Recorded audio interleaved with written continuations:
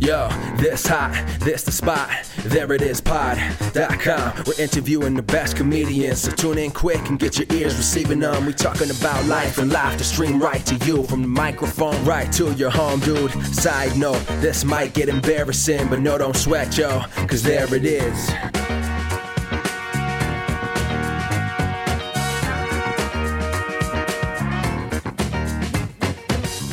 Welcome to the There It Is podcast, a comedy podcast to help you find your inspiration. I'm your host, Jason Farr. Let's do this. Thanks so much for joining us today. We have a great episode with two dear friends of the podcast. We've got Meg Pearson making her third appearance and Hunter Gardner making his second appearance on the pod. Hunter Gardner is the way Jordan Yanko, previous guest, mentioned that's how I say his name. Hunter Gardner is probably the way to say it. I say Hunter Gardner or something like that. Nevertheless, these two great people are here to talk about a show that they co-produce, Hi Nice People. They talk about how they have developed it and changed it as they are making a move on March 14th, next Tuesday, to Caveat, which is going to be a really great move for them. We have a link in the bio for you to get tickets for that. And this chat starts off with us talking about The Artist Way, which our friend group, including girlfriend of the show, Justina, is planning on going through together. Well, let's get right to it. Here's my chat with Meg and Hunter. There's like homework that comes and like a way of life. I know I definitely read some of it once. Mm-hmm. And then I had some friends that were doing it back in Charleston, actually, and they were telling me about it. But it was, it's how to get where it's like, there's one week where you're just not supposed to have like any inputs whatsoever. And my friend, who you guys know, Henry Riggs, was talking about it. And he was just like, it's just strange because you just realize how much you're like, oh, I'm just going to put on this podcast while as we record a podcast, like I'm going to put on this podcast while I cook breakfast, or like I'm going to put on this record while I mix a drink at night. And it's just like, no, it's like, you're not supposed to have anything coming in. I've heard of that week and I just don't know what to make of it. I don't know how, like, what am I going to do? I can't read a book, can't listen to music, can't listen to a podcast, can't watch something. Are you able to talk to people? You can still have that kind of input, I guess. Right? I guess that's what you should do, is just call people that you haven't caught up with in a while. I think, Jason, you like inadvertently got to the crux of why The Artist Way is so hard, is because everyone is like, yes, this sounds great, I want to do it, but not if it's hard. Yes. Yeah. And I think it's hard. Yeah, I'm thinking, is it an overshoot to do a week of not doing it? Because, like, you know, I know someone might say, like, well, 200 years ago, they didn't have podcasts and HBO Max or whatever, but, like, they did have books. They would read those. Yeah. They had plenty of entertainment 200 years ago. It just didn't look like ours. Right. Yeah. And also, we now have that now. Because someone was like, what about podcasts or HBO Max? And someone else was like, that's a great idea. And then we all agreed with them. We had all the books that they had and more. We were like, forget about those books. Those books go elsewhere now. That's one of the things that interests me whenever someone watches, like, what was that movie? Midnight in Paris. Forget Paris is a totally different. I thought you were going to say Forgetting Sarah Marshall. I'd love to talk about that for an hour. But when that movie came out, when Midnight in Paris came out, people were like, what era would you go back to? And they were all like, oh, I'd love to go back to this time in the 1800s, or like this time in the 1700s, or this time in the 1920s. And I was like, I'm not going back to any of those times, because my black ass was not wanted in those, you know, like, it wouldn't have been safe for me. Also, you go back a certain amount of time and there's no indoor plumbing. It's like, I think people miss the point of Midnight in Paris. Not that we should be like lifting up Woody Allen, but the point of it is that the grass is greener is a myth. Because if you go over there, you're going to still have issues and problems. And we have all of the great art of the past now that was inspiring people then. We can still engage with that now. There's just a ton more Yeah. Because or has been made since. And then we also have electricity. Yes. When I worked at the History Museum in Greenville, we had a docent who always was very quick to say, I don't want to go to any time period that doesn't have modern dentistry.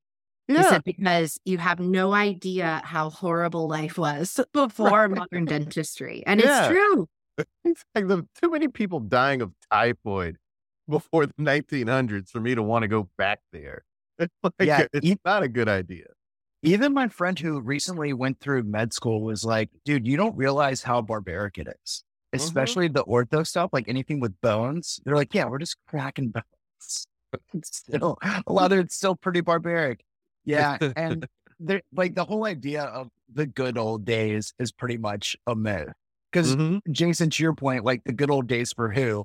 But like, like even like in the most romantic sense, it's I just heard it put well where it's just like, yeah, I mean, like modern times it's like crime has never been lower, medicine has never been more advanced. Like it's now is the best time to be alive. I've been watching that show Boardwalk Empire, which takes place during Prohibition. It's such a good show. Really am just falling in love with it, but it also romanticizes not the good old days, but kind of the lifestyle of like, you know, first of all, crime was just a lot easier. It seems like, but it just really romanticizes this, like, we work hard, we drink, we wake up, we drink coffee, we smoke cigarettes. Like, it's just kind of like that kind of tropey stuff. And I was just like, man, yeah, that's what it's like to be a man. And then last night I like had a couple cocktails and like woke up early this morning, like 6:45, 7, went out, walked, drank coffee. And then I was just like, this is awful. I think the acting on that show is actually really bad now.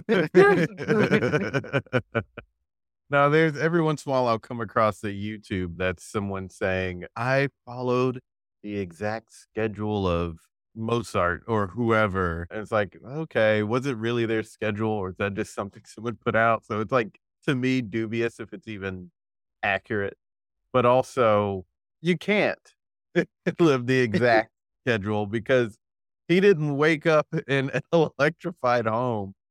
Yeah. And just turn on the kettle and you know what's the blame for that, Jason? I would say podcasts and HBO Max. It is. I mean, you know, we'll never live like Mozart. We'll never live like you're not.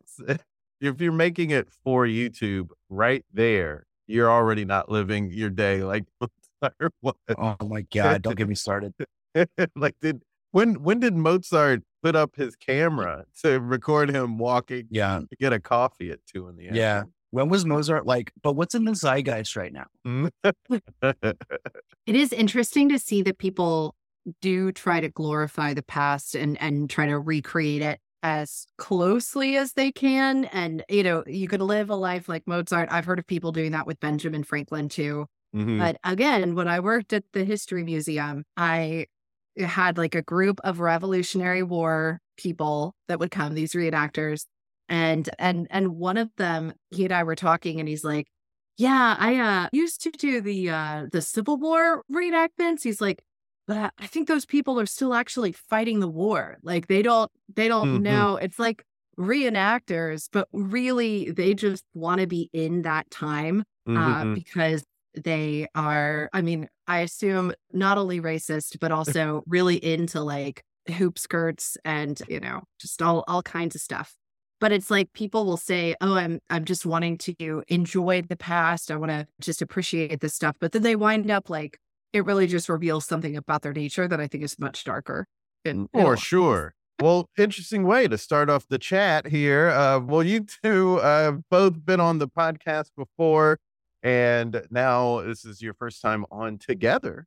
Hunter and Meg, you are both working on Hey Nice People, which is about to start its new run of shows at Caveat. You've been doing it for a while, though, Hunter. And Meg, you have been a producer for a handful of shows now, right? Yeah, that's right. Awesome. Very excited for that. And that first show at Caveat is March 14th. That's right. Yeah, March 14th, 7 p.m. at Caveat. Will it be live streamed? We are not going to live stream the first show. We've made an executive decision. Maybe in the future, and also in the future, every show is still going to be 7 p.m. on a Tuesday, but the first Tuesday of every month. And the nice people over at Caveat have given us a 6-month run. So that's exciting. It's always nice to, I feel like a venue is on your side and believes in the show and know that you're going to have a home base where you can also develop the show and build an audience. Yeah, that's dope. You have been doing this show for years now at this point. When did it start for you? When did you first start doing it? How did that develop? The show first started in the back of a bar that is no longer open, but I have very sentimental feelings towards, called South Fourth Bar in Williamsburg. It was a time when I had moved to New York, right when the Annoyance Brooklyn had dissolved, and kind of all this coalition of new comics needed a place to put stuff up. And they had a comedy night called Rude in the back of South Fourth Bar there in Williamsburg. And you would just submit a show idea and they would put it up. And High Nice People started off that way with that exact title. It was essentially a variety show where I would book the show, and then before each act went up, I would write a thank you note to them for doing the show with compliments, and then give it to them after their performance. and that was it. Like I think I've always, my attitude towards moving to New York is, you know, it has this reputation of like, it's grisly and dark and, you know, even like with some of the comedy scenes. Right. But I was just like, well, I'm going to be the nice guy that shows up and that tries to be like a light in a dark place. And maybe that feels a little different. So that's where the idea for the show came from. And from there, I was just encouraged by some mentors to keep developing it and even make it a little bit more theatrical. And so that's really more like the iteration that we have today, where still a variety show, but just with a couple more tentpole moments. I come out, I sing a theme song. It's kind of like a PG-13 version of Mr. Rogers' Neighborhood. Yeah, I was just about to describe. That's how you have described it before. It's for adults, but it's still got that vibe of Mr. Rogers, who we all still love. Yeah. So people come out, they kind of drop into the apartment. Every episode has a different theme, which is based off an adult problem. So our first show at Caveat is going to be called Get Your Shit Together. So I'll come out, I'll sing a theme song. Comics will come out and do bits as inspired by that theme. And then we have a subject matter expert that comes out. Meg and I do an interview with them. We play a game with them that usually involves some audience interaction. And then the show closes. It kind of opens with a comedic monologue based on the theme and then closes with a more sincere monologue about the theme. So the whole thing kind of bookends itself. Nice. And Meg, you started, as I mentioned, a few shows ago, because you all have been running this elsewhere before this Caveat run. How did you get involved, and how have you changed or kept things the same? How have you tried to impact the show? Yeah. So I got involved the summer of this year. Initially, Hunter and I were chatting actually at a girlfriend of the show's birthday party. Thank you for appropriately referencing Justina. Absolutely. Always. Girlfriend of the show. Girlfriend of the show. And we were at her birthday party, and I just said that I was looking for something creative to do. I wasn't sure what I was going to, sink my teeth into. And Hunter and I have known each other for years now through the comedy scene in South Carolina. And Hunter approached me and just said, hey, would you be interested in co-producing this? I'd love to bring this back. It kind of took a little bit of a COVID rest, and I want to bring it up and maybe retool it a little bit, kind of think about the tent poles, as Hunter mentioned. And I was excited. So that's how I got involved. I've been involved in, I think, 4 shows now. One thing that I do consistently is I find the SME, and I'll help craft the questions that we ask. And Hunter and I collaborate on those. And then we also run them by the subject matter expert. I think one thing that I really love about this show is that the goal is to make everyone look good.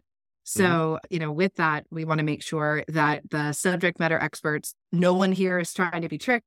We let them see the questions ahead of time. And, if there's something that they would like to answer, really push on, we will. So just as a plug, for example, with the Get Your Shit Together episode coming up on March 14th at Caveat, we have Danny Pearlstein, who's the Policy and Communications Director for Writers Alliance.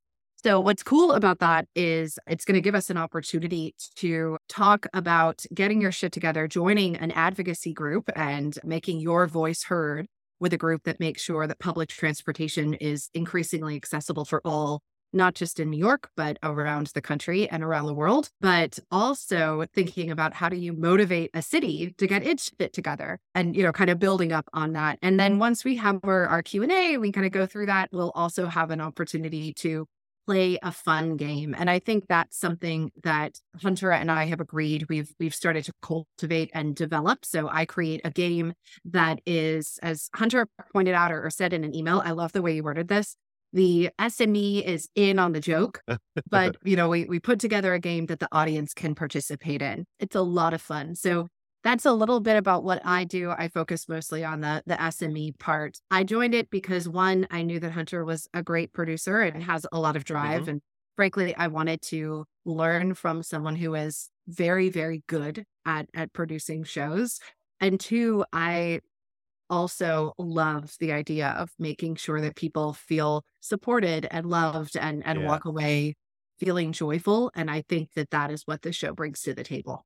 Definitely. I also want to be clear too, like Meg did not just come in and plug holes. Like it is a different show now because Meg is involved. From the look and feel and just she comes on stage and like our interaction together and and the work she does with the subject matter experts and just talking show and what this show should look and feel like. It's a different show with Meg. It's a better show, Meg. Yeah, and I was going to mention, Justine and I have seen several of them, and they've been at different locations. We saw a few before Meg came on board, and then we've seen since Meg has come on board. The show is always continuing to grow and get stronger and tighter as far as execution. As the show was developing before Meg got on board, what were you seeing the show as and seeing needed to get altered? And then once Meg got on board, what did you then say, well, let's do this so that it is the better show that it can be with Meg? Yeah, at first it was just seeing like, is this thing that's a little bit high concept going to work at all? There are so many moving parts and it is just different enough that it will throw comedians through a loop who are like, I'm just used to being told like, here's the running order. I'm going to show up and do like 8 minutes of stand up. And then I come at them and I'm like, that's great. We don't really do that on this show. And then also please bring something that's on the theme. So at first it was just saying if this different kind of high concept thing was going to work and getting comfortable with it. And then what I was able to put it up long enough. I was like, okay, here's what I like about it. Here's what I want to double down on it. I almost wanted to feel a little bit hybrid theater. Like I really want to bring up the theatrical elements, which is when I brought in the theme song and also just some of the stage picture stuff. But the way that it's changed with Meg is, first of all, just having someone to soundboard ideas off of. Hey, what do you see that I don't see? What's the potential here? What are those examples is just kind of like, can we double down on this kind of 1970s loungy, we're really in the living room feel? That's also been show themes. That's also just been having her presence on stage. I mean, there's really nothing like, and in fact, a lot of people have said it's their favorite part of the show, but just, about halfway through, I introduced Meg, she comes up and we riff on the theme. I think just having a different perspective, having a female perspective, her general sunny disposition and sensibility and sense of humor, just as soon as she comes on stage, kind of kicks the show into a different gear. She brings so much natural excitement. And then to have her be the one that brings the subject matter up on stage and the dynamic of two people interviewing a subject matter expert and all of us being able to riff. And it really opens up the ability for us to play those games, those interactive games with the audience. It just feels a little bit more like a party when there's, these three people on stage orchestrating and playing together and involving the audience. I mean, that's one thing that, Meg pointed out is, it seems like the audience interaction element is one thing that really makes this show fun and different. So let's make sure that those games, somehow we find a way to involve the audience. Nice. So the show's changed. The show's gotten better. That's great. When you moved from the venues that you've been at to Caveat, were there any sort of changes that you adapted to for that sort of move? Because it's a different kind of space than a lot of the spaces that you've been in. Yeah, well, one thing's for sure, as Meg will attest, first of all, our latest space was Brick Ox, and Teresa Bushheiser over there was an amazing host. It's essentially a rental space. And I mean, we showed up, we had a list of venues we were looking at. I think it was the first one. And we were like, this has to be it, if nothing else, because there was already a couch there. But yeah, we showed up and there was already just these set pieces that we could use to immediately create a living room. We bought a set of standalone lights. We brought in our own bar every show. We ran our own tickets off of Eventbrite. So, and that way it was kind of fun because we were truly DIYing it. And it reminded me a lot of kind of previous shows with that same spirit that I've been involved with. And that's always fun. But I think Meg will agree that moving to Caveat, it's definitely nice to have some built-in tech, built-in ticketing. Oh yeah. Yeah, I am excited. For a while, my very, very sweet fiance had been, just because Hunter and I would be trying to get Brick Ox ready to go. We would ask Ryan to go and check people in and do the tickets. And it'll be so nice to just have us all just enjoy the space. We can get stuff ready, but we don't have to divide and conquer lest a fire break out. Sure. Yeah. So just some of the logistic things I think is a great change for us, but also the audience that Caveat brings, the level of professionalism that they bring, I think we're really excited about. But also to my point about, trying to make it feel a more hybrid theater, they, have much more dynamic tech there. Sure. Yeah. It's such a great space. Yeah. Yeah. And they did a live streaming thing too, which we are interested in. So I know there's some shows there that have huge audiences online. So what a cool opportunity. Yeah. I just want to know what you're going to give Ryan to do on March 14th. Well, what I will give him to do is just sending off good vibes, because unfortunately he proposed to me and then he dashed off to Kentucky. Right. He's not going to be there March 14th. Yes, I know. So I am accepting applications. Any stand-ins? Yes. And for the audience, Meg's freshly engaged. I am. Yes, we're very excited for you. Thanks. The show and myself. Yes. And girlfriend of the show. Of course. Yes. Of course. All of us here at There It Is Pod are very excited for the freshly engaged Meg Pearson. I like to word it that way because no one does. Freshly engaged. Yeah. We don't use the word fresh enough. Freshly engaged. I love that. Yeah. Let's talk a little bit about the themes that you do for each show, because as you mentioned already a few times, that each show has its own theme, its own topic. So how do you come up with those and how do you try to execute those? As of late, I've been thinking a lot more about this idea of the conversations that we only have with ourselves. And I think as a comedy person, I'm interested in being the person that is willing to have that conversation. And I've found that as I've done that more, even very recently in my stand-up and storytelling, I kind of get some nudges and stuff from people like, hey, that was cool. Like, I'm glad you did that. I mean, it's still just jokes or stories.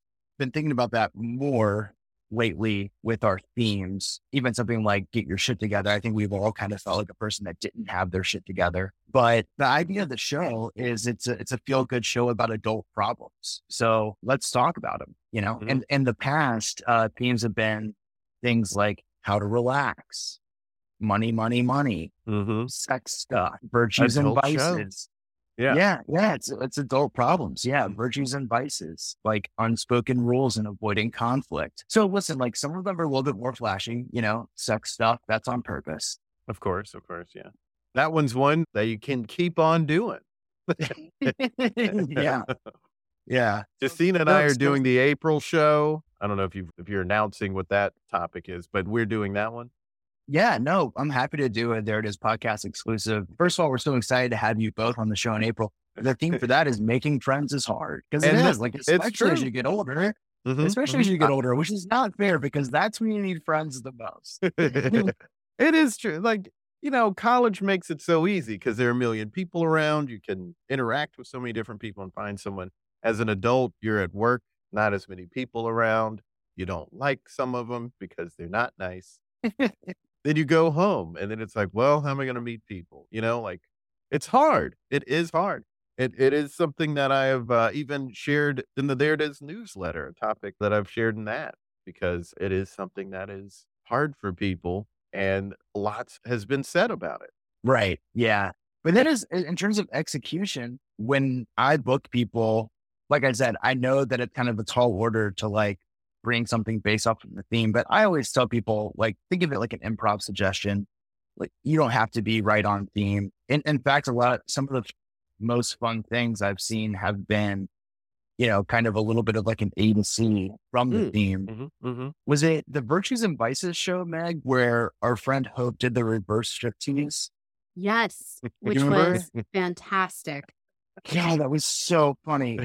She just came into the apartment saying she needed to do laundry. And a lot of times, another thing I'll ask performers is like, do you want me to help with your bit or just like get off stage? And we're often the night, it's like, you can just like find a reason to leave. So I'll just invent a reason like, oh, I hear my cat purring in the oven or whatever, something insane.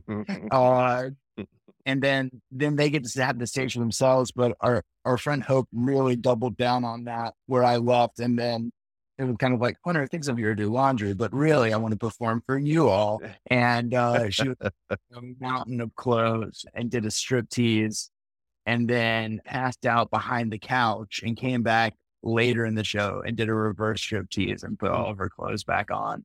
It's so fun. Meg led the audience in a chant of "Put it on." It was great. And that's just like the exact thing that just like totally cracks me up. It was just like different but so funny. And like someone tells you bring something on Virtues and Vices, and that's what you think of. Like, what a fucking cool, funny brain Hope has. And that's, I think, one of the other things that I love about this show is that it is a variety show in a lot of ways. You don't know what you're going to get. As Hunter said, it doesn't work for people to just really come up and, grab the mic and, what's the deal with? It's really, really nice to be a part of something where there is space for people to be experimental. I think that's one of the things that really attracts me and gets me on the edge of my seat for every show, because you never know what people are going to do. We've got a lot of creative friends. Right. Yeah. I'm still mulling over what I'm going to do for that April show because I had an idea, but I'm not, I started second guessing the idea because I was like, well, that's not necessarily something that demonstrates how hard it is to make friends. It's just more of a potentially showy sort of thing, but it's not necessarily, in case I do it, I won't say what it is here.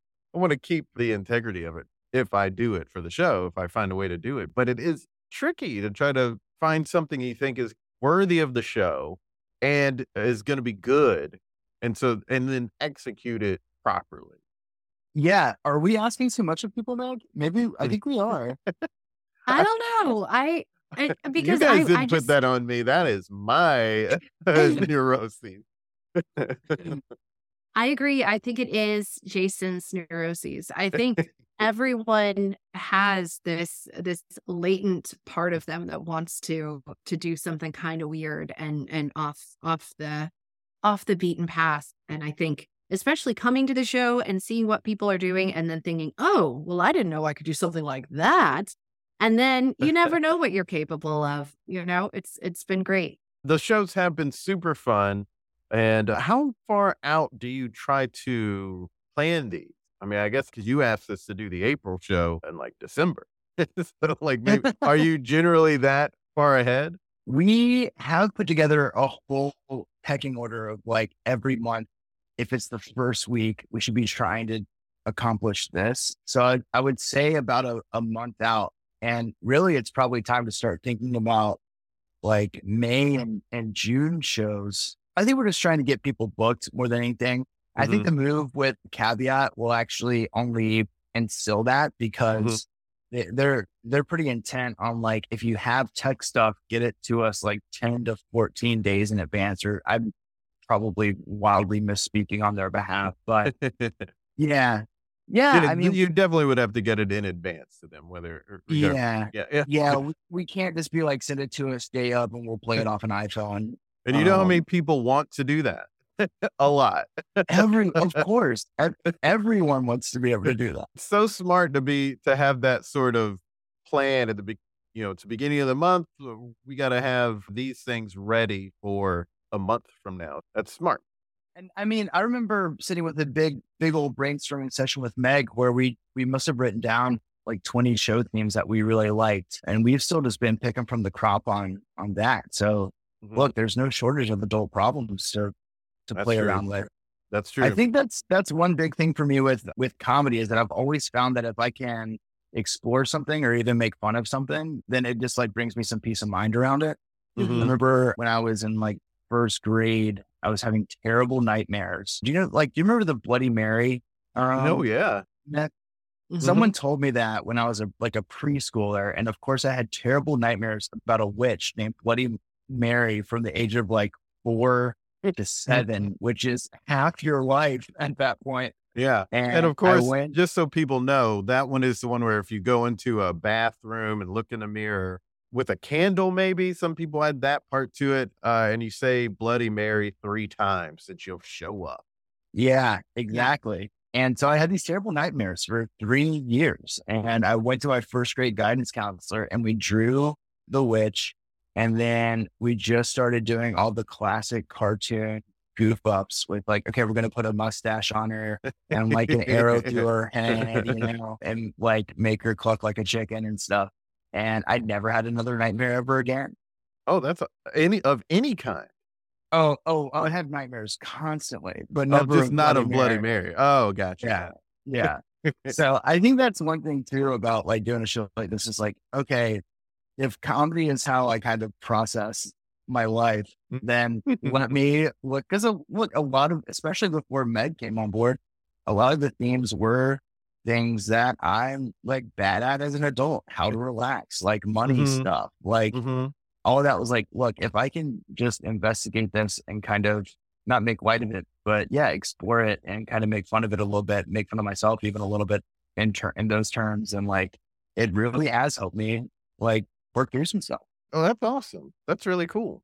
That is a beautiful thing of art, of like just trying to do art can help you deal with things. And that's like so many different art forms. I have a question about coming up with forms, because you're right. There are plenty of adult problems that can be addressed, but some may not feel as enticing for a show. They might be kind of complicated. Are there any sort of rules for the themes that you come up with? Or do you say like, well, it has to be something simple and accessible and common? Or do you just say, I think we can do that? Meg, do we have rules for themes? I don't think so. In the brainstorming process, I don't allow myself to have rules. I just go. But I do think that if I, when I like to brainstorm, if I did put rules on it, then I wouldn't come up with anything. And that's just how it works. So what I have done is maybe just spitball just about 15 ideas. And candidly, not all of my ideas are like the great ones. And frankly, that's the same for Hunter. That's the same for everyone. But I think our rules are maybe something a little bit more, all of them are adult problems, but maybe there's something that is a little bit more universal, like sex stuff, which we all deal with it. And then maybe something a little bit more niche, and I don't know if I necessarily put Get Your Shit Together like that, but I think moving into another venue, I think that that's understandable. But I think that was, and I could be totally wrong, but I feel like we had said super, super niche and then totally relatable and maybe kind of alternating between the two. And I think when we choose themes, we do keep our performers in mind, right? Like, does this feel like something you could generate ideas off of?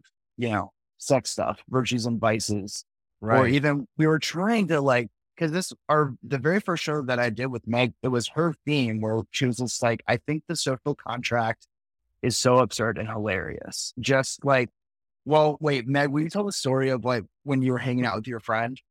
Do you know what I'm talking about? Yeah, I do. So find social contracts to be very interesting. There was a very cool comedian who teaches comedy around New York City. I will not mention their name. Not on air, but yes, not you'll on air. DM it to it. No, I'm kidding. Oh, I'll DM. But yeah, so I ran into them and another person at a particular train stop. And so, it was clear we were all heading back to Brooklyn. And I'm talking to this instructor and they exchange pleasantries. But then when that train comes, the instructor just says, all right, well, I'm going to go into this car over there. It was good to talk to you guys. And they left. And I loved it because at first it left the two of us kind of dumbfounded because that's just breaking a social contract, right? You see someone. I had a very, very shitty date one time. And then that guy got on my train. Oh. And even though we'd already said goodbye, I felt obligated, and so did he, to sit next to each other on a train and have more small talk. But like people who break those social boundaries are badasses. And how do we get better at that for our own sanity? That's something I find to be really, really important, but really hard. Yeah. I do love that story, and I had heard that story actually. So I know who it is. Was it someone who's been on the podcast before? I'll never tell. You'll just have to go back and listen to every episode and then guess. but that story was the inspiration for our first theme, which was unspoken rules and avoiding conflict. Because we thought it's like the social contract. Yes, everything Meg just said is absolutely true, but that doesn't feel super thematic or like necessarily that would help people generate like a number of potentially different ideas. So we're just like, how do we just break that out into something that feels more like that? And then we got unspoken rules and avoiding conflict. And it was a great first show. Yeah, that's awesome. So I'm glad to hear that simple things can come to mind through something that feels maybe more complicated, and yet you can still make it accessible for people. And like you mentioned, you do have your performers in mind. If it's not something that seems like you could come up with ideas off of it, and then it's probably not a good theme for a show. Yeah. And I think one about the show that I'm maybe most proud of, and I think Meg would agree, is the fact that, a bit of the mission statement of the show is to help people feel better about themselves and the world around them. And so for having all of these moving parts, I have had several people come up to me after the show and say that it did help them feel that way in one way or the other, while also saying that the show was really funny, which I think is a really delicate balance, because I've frankly kind of learned the hard way that like being like nice is not always a likable quality on stage. It's not like to conflate being nice and being funny or doing something that is like feel good. Like something can be feel good, but not funny. And so I think for this show to help people, that the fact that it helps people, it is this feel good tone. And people do seem to take something away from it that's bigger than just like, hey, that comedian was funny. And to hopefully put on a funny show is, I don't know, like maybe that's not super intuitive, but it is kind of a fine line to walk. And I've been very happy to hear people say that both those things are true. Yeah. I think we have a good track record of bringing on people who are kind. So it's not even so much what I think of nice. And I love the title of our show. But when I think of nice, I tend to think of kind of superficial, I'm going to smile at you when we're going through the cereal aisle in the grocery store, But I think everybody that we have on this show is deeply kind, and we may be laughing at things or maybe even poking fun of ourselves or, a person, a situation. But at the end of the day, especially with that closing message, it's very kind. And I think that is what people love, kindness. That's right. That's what makes us glow inside. And it really resonates with the audience, which is great. I love it. Yeah. And this is not the kind of show where we've gotten a bunch of big named talent on it. It's a show that really thrives off of the concept And to see a lot of people return to the show in the audience tells me it's the kind of thing where it's like, if you come to this show, you will see what this show is about and what it's going for. And if you like it and it's for you, then you'll come back.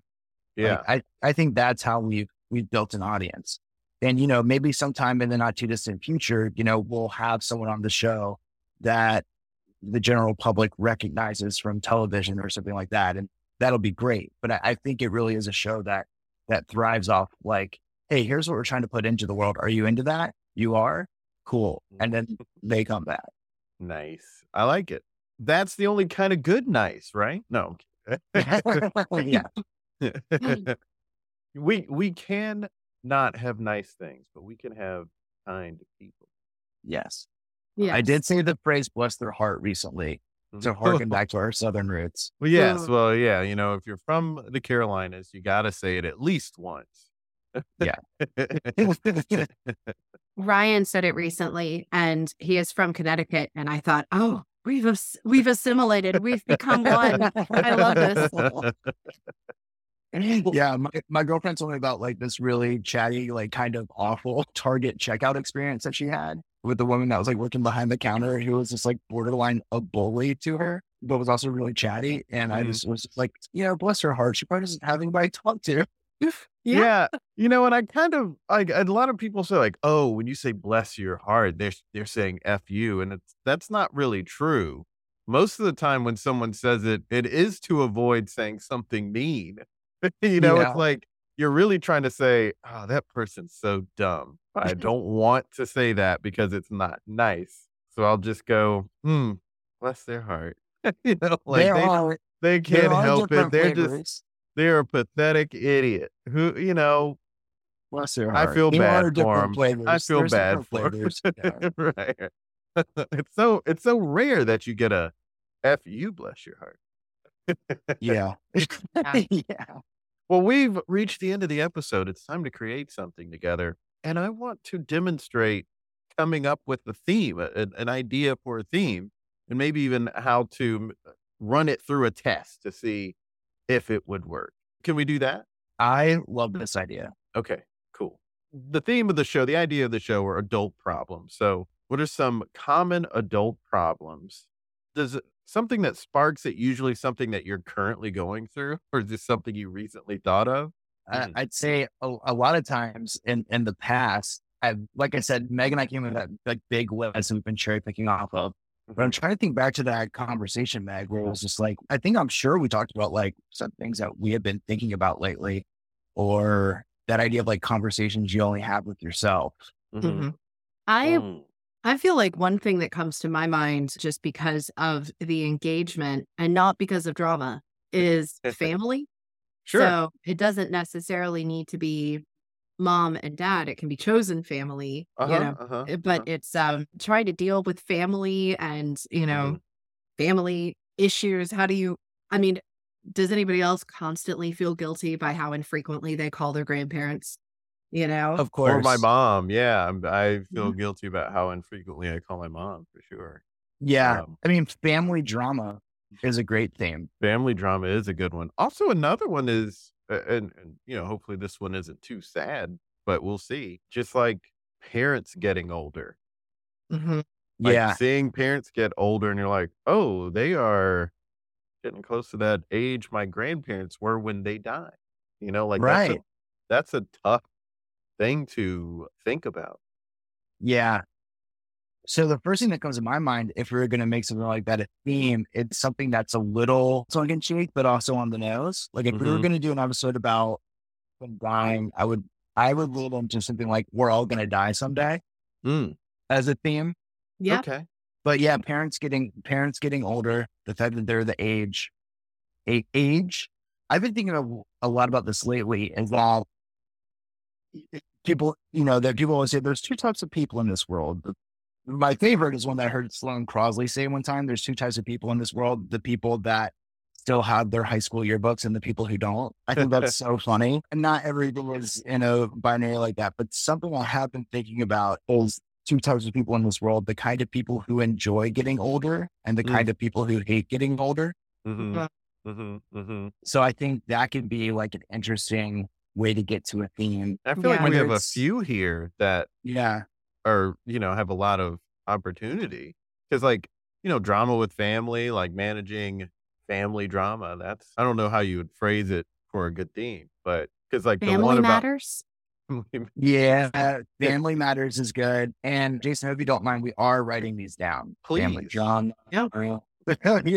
We're all gonna die someday is I see how the twist there makes that more accessible for a performer to come up with ideas for. Because you couldn't be like, all right, and the theme is how hard it is to see your parents getting older. Like that's not a great sounding theme. You can't put it on a poster and get people to run out to it. But if you put, we're all going to die someday. Hi, nice people. We're all going to die someday. You put that on a poster and people are paying attention and then found some money to go to that show. I would like to see a show that is about aging. And not not from the perspective that we're going to die someday. I think that could be in addition, but do both shows separately. Yeah. I read an article recently that was like, if you're over 30, please don't even try to follow any makeup trends ever again. And I'm like, geez, over 30, that's over the 30? Cutoff. We're done. That's there is something there about like age appropriateness. I think it's really funny. I've noticed this maybe when I was in college where I was like, I think the way that fashion trends work, at least in kind of like white suburbia, is that it starts on the college campus. And then like that girl or guys, like, let's just like say it's like a girl, her little sister notices what she's wearing. She's a junior in high school. Right. She starts wearing it. Then the middle school girls start wearing it. Then the neighborhood moms start wearing it. Right. Like 2 years later. That's the fashion cycle. I just started noticing it like in the years I graduated like to college where it's like, why am I walking around a Harris Teeter and all these moms are dressed like the sorority girls from my college years? That's funny. I was just like, that's how it trickles. That's how it trickles down. But I think age appropriateness could be like, or like posing the question, is that age appropriate? Or rip up Blink-182 and say, what's my age again? As a former huge Blink-182 fan. I believe that. Isn't that's so easy to believe. Something around age appropriateness is very funny to me. So Jason, Meg, stop me if I'm about to go crazy. No. Okay. But I'm willing to commit that before we get off the line here, we have a theme that we use on the future How Nice People episode. Oh, okay. I have a couple jotted down. All right. Some that really piqued my interest were family drama. We're all going to die someday. And then for the age appropriate one, I wrote down too old for this shit. I agree. Do we like any of these? I like all of them. I mean, like all of them. I love talking about death. So we're all going to die someday is probably highest on my list, but I really love family drama, or as I'm going to call it, family matters. Stick to it. I think all three of these, I'd commit to all three of them now. I think they're great. So maybe it's the first one out of those three. What's going to be the first one that you do? Yeah. I think you're all going to die someday would be funny in the spring. Just from I love that. The timeline. Spring awakening. Everything's in bloom, coming to life. Remember, you will die. Okay, well, we have our short list, so everybody just stay tuned to see which one we go with. There it is. Thanks so much for being on the podcast again, Megan Hunter. Thank you so much. Thank you so much. Yeah, thanks, man. So wonderful having both Meg and Hunter here to talk about their show, Hi Nice People. Get tickets to their first at Caveat, which will be next Tuesday, March 14th. We have a link to that in the bio. Also, be sure to keep up with the show on Instagram at nicepeople.show. You're going to want to keep up because Justina and I are in the April show. Also, follow Hunter on Instagram and Twitter at Hannah Gardner. And follow us on Twitter, Facebook, and Instagram at There It Is Pod. Follow me on Twitter at Jason Farr Jokes and on Instagram at Jason Farr Pics, and subscribe to our YouTube channel at There It Is. And also subscribe to our comedy lifestyle newsletter and support us if you can. Go to thereitispod.com for newsletter and support info. Links in bio. Until next time, be good to each other. The music for the theme song was created by Neil Brooks. The rap was written and performed by Nick Acevedo. The logo for There It Is was created by Jeff Prater. The There It Is podcast is produced by Jason Farr.